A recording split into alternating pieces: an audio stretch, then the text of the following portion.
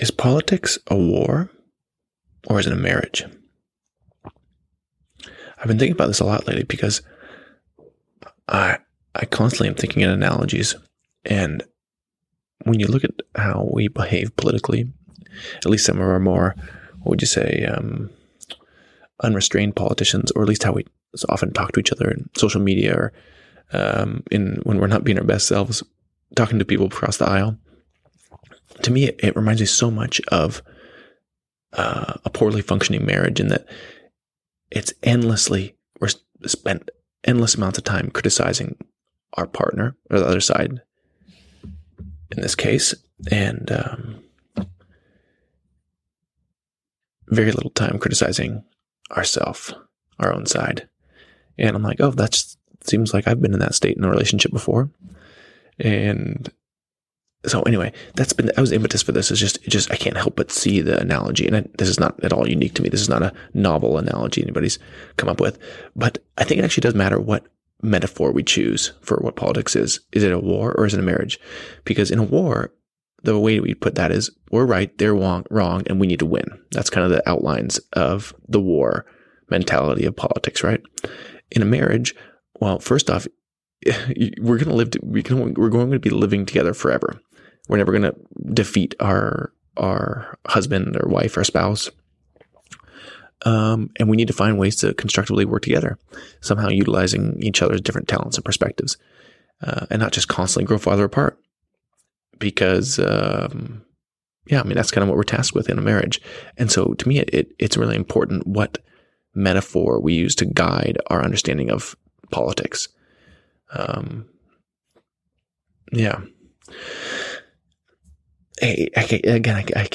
can't help but come back to the analogy between, if you look on CNBC or CNN, and just constant display of the hypocrisy and badness and stupidity and meanness of the other side, and then of course the opposite on Fox News or whatever.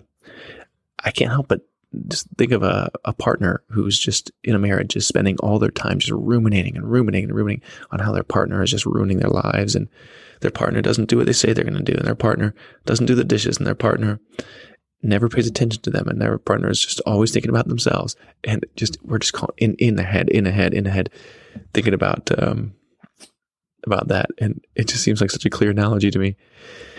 So anyway, I thought, let's just explore it. Let's just explore what would it mean to take seriously the analogy of politics as a marriage. And so I said, okay, what are some of the big principles in marriage? And the place I went to is the Gottman Institute. You might have heard of these people, the Gottman, Gottman.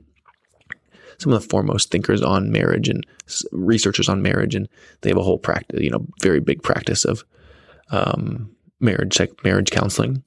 And they have this concept of the 4 horsemen of marriage. The horsemen being, horsemen of the apocalypse, the bringers of the end, the things that we got to avoid and are very bad signs in a marriage.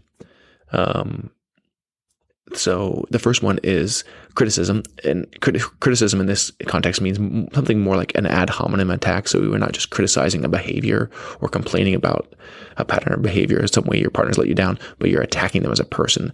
And they didn't just let you down, but they're selfish, and they're a bad person for, what they've been doing to you. So it's the ad hominem attacks. And I think we can certainly see a lot of that in the political world as well. So the second horseman, and I think the most important one for our purposes today, is contempt. And I'm just going to quote the Gottman Institute here. I pulled this off their website.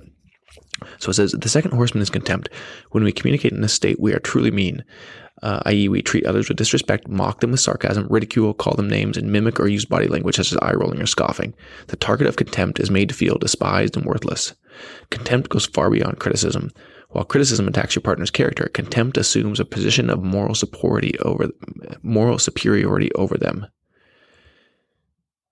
And maybe it's just me, but that ringing a lot of bells with how we behave in the political world. And so the Gottman Institute goes on. This is really important. Research even shows that couples that are contemptuous of each other are more likely to suffer from infectious illness, colds, flu, etc., than others due to weakened immune systems.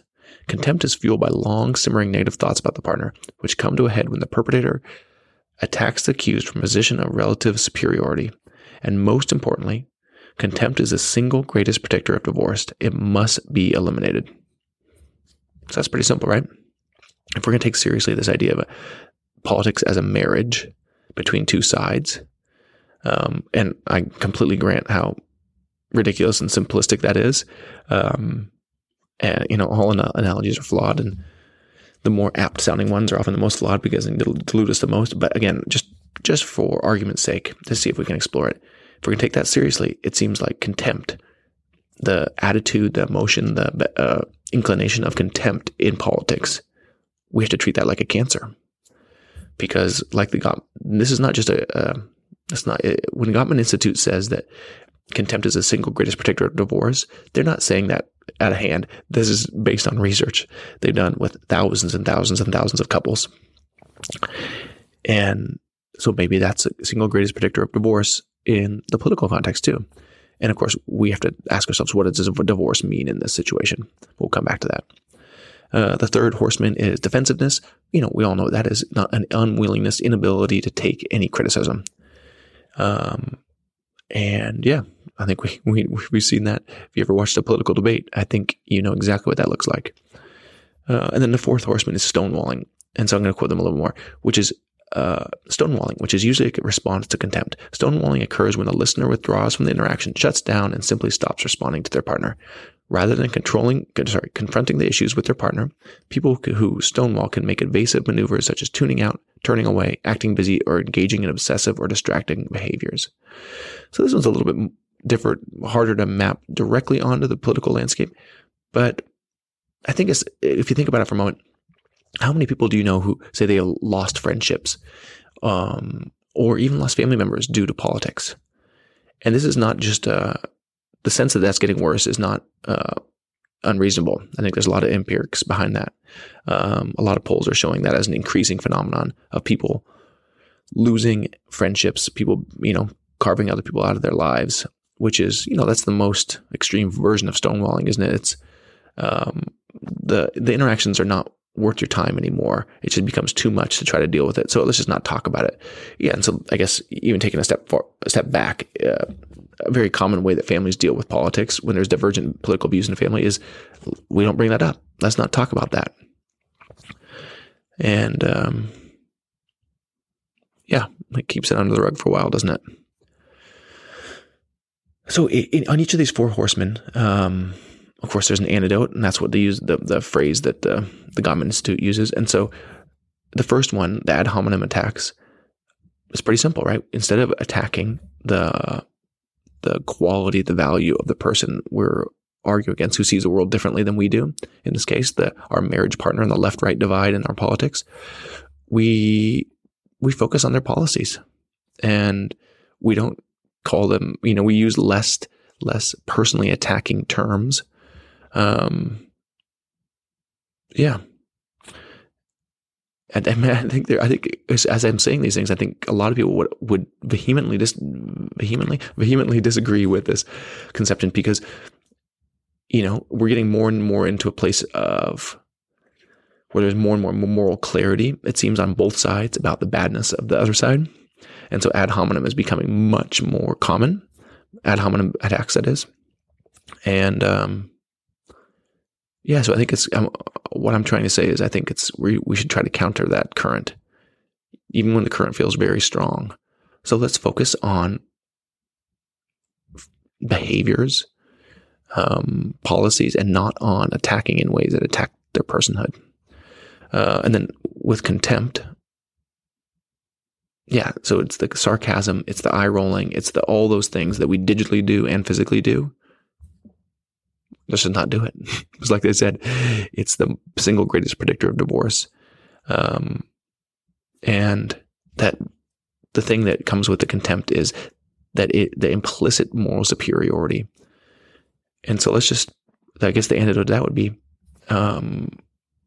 recognizing that no one has a monopoly on morality. And so we cannot assume ourselves to be in a position of moral superiority. We cannot and should not. I'm trying to say that and put that on for size. Yeah. And I just want to point out, that you probably picked up on it too, that really interesting little tidbit. They said that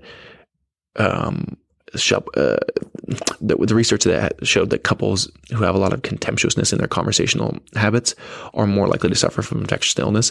And I can't help but think about how the U.S. seemed to suffer disproportionately badly from COVID due to its relative to its GDP, relative to our affluence, and that has a lot of factors there. Vaccination hesitancy, the rate of obesity in our country, the rate of poverty, all these other things. But it certainly does seem to correlate with what we have a lot of in our society, political contempt.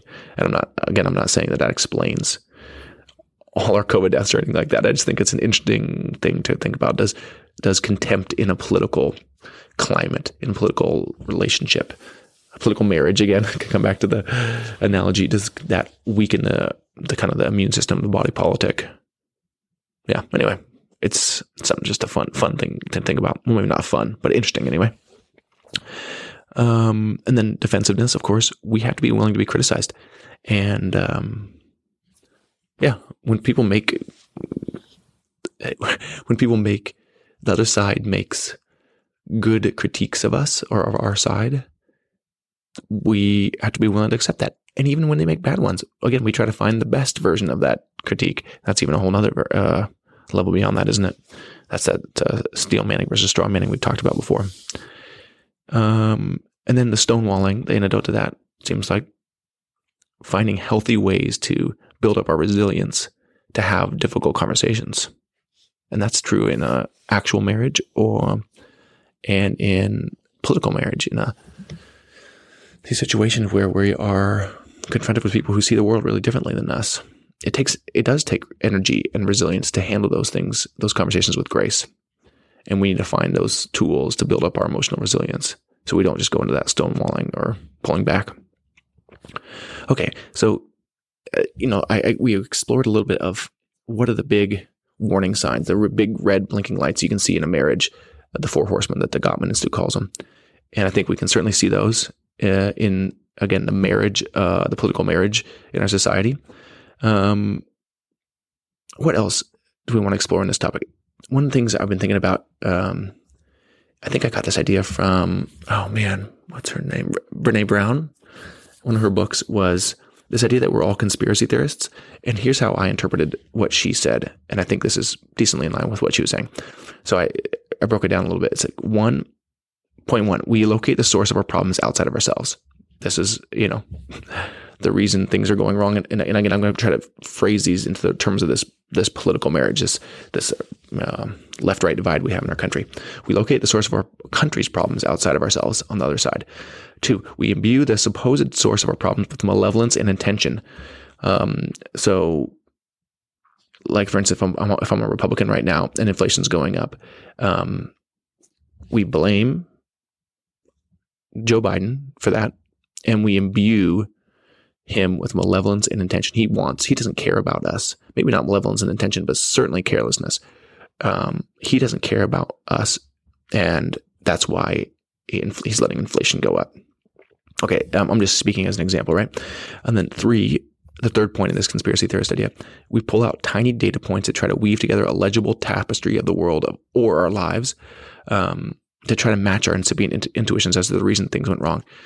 And we all do this, right? There's on left and right, we're constantly pulling out little data points to prove why the intuition that the other side has caused all the problems in our country is true. And I think we do this in the whole point of going through this idea of conspiracy theories is that I think we do all these things in a marriage too, in a relationship too. So let's just try to strengthen, to round out this analogy of politics as a marriage. Okay. And then the last one is we seek pattern. Randomness and incoherence are unsettling. We don't like to just coming back to the example of inflation. we want to blame somebody. We want to see, why is inflation going up? We want to be able to see a tangible set of steps. And the idea that it's the complexity of inflation is beyond our grasp, and beyond our easy reckoning. It's nobody really wants to sit with that. And again, inflation is just one example. You can come up with all sorts of other examples about things that we perceive to be going wrong in our country, how we perceive them to have come about, usually from the other side, and why we're not willing to let randomness or just, bad luck be, not bad luck, just the randomness of the universe, the complexity of the universe be a big force in that. Okay. So we went over that. They've kind of had just a big milieu of ideas about this, this idea of the proper analogy for politics is a marriage, not a war, because that's my main claim, is that we should choose that analogy. We should choose the analogy of marriage and not the analogy of war. We get to choose. They're both just representations. They're both just, ways of looking at the world, right? They're just glasses we can put on. They're not objectively true, obviously. And both analogies have lots of flaws in them. But I think overall we can see where our society is moving right now is that we're more and more people are adopting the mentality, the framework that politics is war. And not literally war, but we're not that far off. If we look at what happened on January 6th, it's physical violence is certainly not at all far around the corner. Okay, but we gotta start poking holes in this thing, this analogy, right? So let's just start exploring some of the questions that I've had that are really tough to answer around this analogy. So question 1, how does this theory of politics as a marriage interact, if at all, with actual policy debates and programs? So like, think about this climate deal that just got passed. They called it the Inflation Reduction Act, but it's actually primarily a climate bill, and it's enormously complex, right? There's all these subsidies and tax credits, and it's paid for in this complicated way. One of the ways is they get a bunch of new IRS agents and find tax cheats, and it takes a lot of true expertise to craft a bill like that, to tackle this seemingly, this problem of climate change. And not to say that it's fully tackling or anything like that, but there's no real correlation to something like that. And then, a marriage, like, so I guess my point is, I don't think it works very well on that level. I think there is politics and then policy, and this analogy of marriage works well on the politics level, i.e., how do we talk to each other as citizens? How do politicians talk to us? How do politicians talk to each other? But it's less about how do you craft good policy. I don't think you need to have this framework of a marriage, this analogy of a marriage, to be able to craft a good policy, and I don't think it would help really either. I don't think so anyway. But I also don't think the analogy of politics as a war is going to help craft good policy either. So it's more about our political discourse, how we interact with each other, which for a lot of us, that is a big chunk of what we understand as politics. Is what is it like to talk to your uncle who disagrees with you?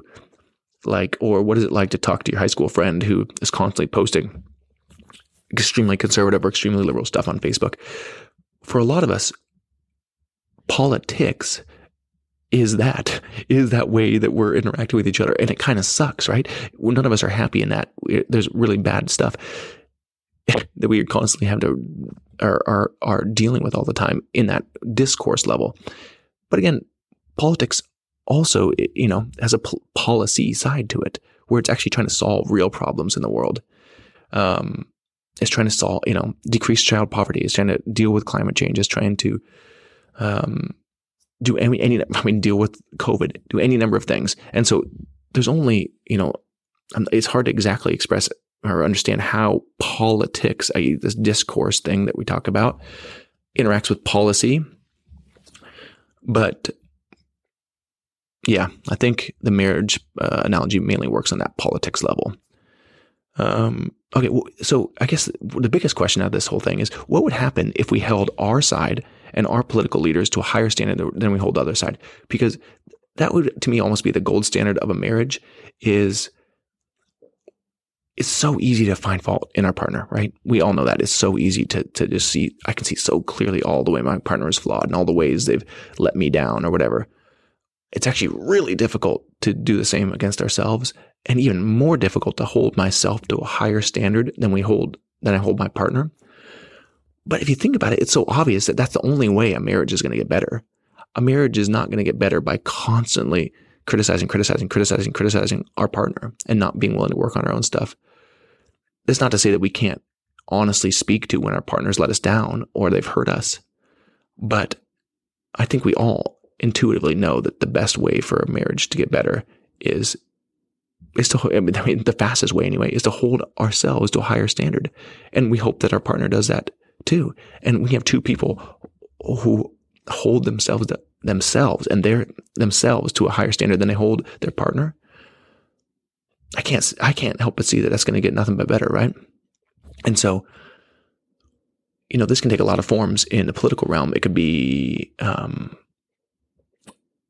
what kind of scandals are we willing to allow from our own side versus the other side? And both political sides now have, basically taken the stance that a scandal is only a scandal if it happens on the other side. And there are exceptions to this rule. This is not a hard and fast rule, but on average, that is the case. And so what if we flip it on its head? We are less willing to accept scandalous behavior, corrupt behavior, sexual, impropriety in our politicians, and all this other stuff, hypocrisy, all these other bad traits we can see happening in politics. What would happen if we were less willing to accept it on our own side? And I think the cynical people would say, well, we have to hold our politicians to a slightly lower standard because our politicians have the right ideas. And if we're constantly booting our politicians out because they act a little bit poorly in this way or that way, the other side's not going to do that. And then we're going to have politicians who are just as bad, on the personal level, and they have the wrong political ideas. And when you say it that clearly, I think we can all see that we're just doomed with that kind of mentality. We're doomed. A marriage cannot withstand that kind of double standard. I don't think. Anyway. Okay, another question. How do you understand big issues like climate change under a metaphor like marriage? Because, we're facing really, really big problems that we have to actually solve. And I think this is, going back to that first question, which is the policy versus politics. And I guess the other thing I'll say about something like climate change is that our bad politics, i.e. the way that we criticize the other side, we don't allow criticism ourselves, the way we are softer on our own side and harder on the other side, all these bad marriage habits we've built up, the way we're contemptuous, makes the job of coming up with policy to solve real problems in the world harder. Because just like in a marriage, when you just like a domestic marriage, you have real problems you have to solve. Like, how are we going to put our kids through college, or how are we going to afford a home that we want to buy, or how are we going to fix the home we have? Those are real problems. And if you have a bunch of bad conversational discourse habits built up, those four horsemen, it's really going to impede your ability to come together and come up with solutions that are going to address these actual real policy problems. So I think that's where the rubber meets the road on this whole thing. Is it matters how we talk to each other. It matters how we see each other. It matters with what grace we give each other if we want to actually solve real physical problems. Okay, but what about the fact that some partners are abusive? In real life, in some marriages, you are having an abusive partner, maybe physically abusive, maybe psychologically abusive, sexually abusive, and what do you do with that?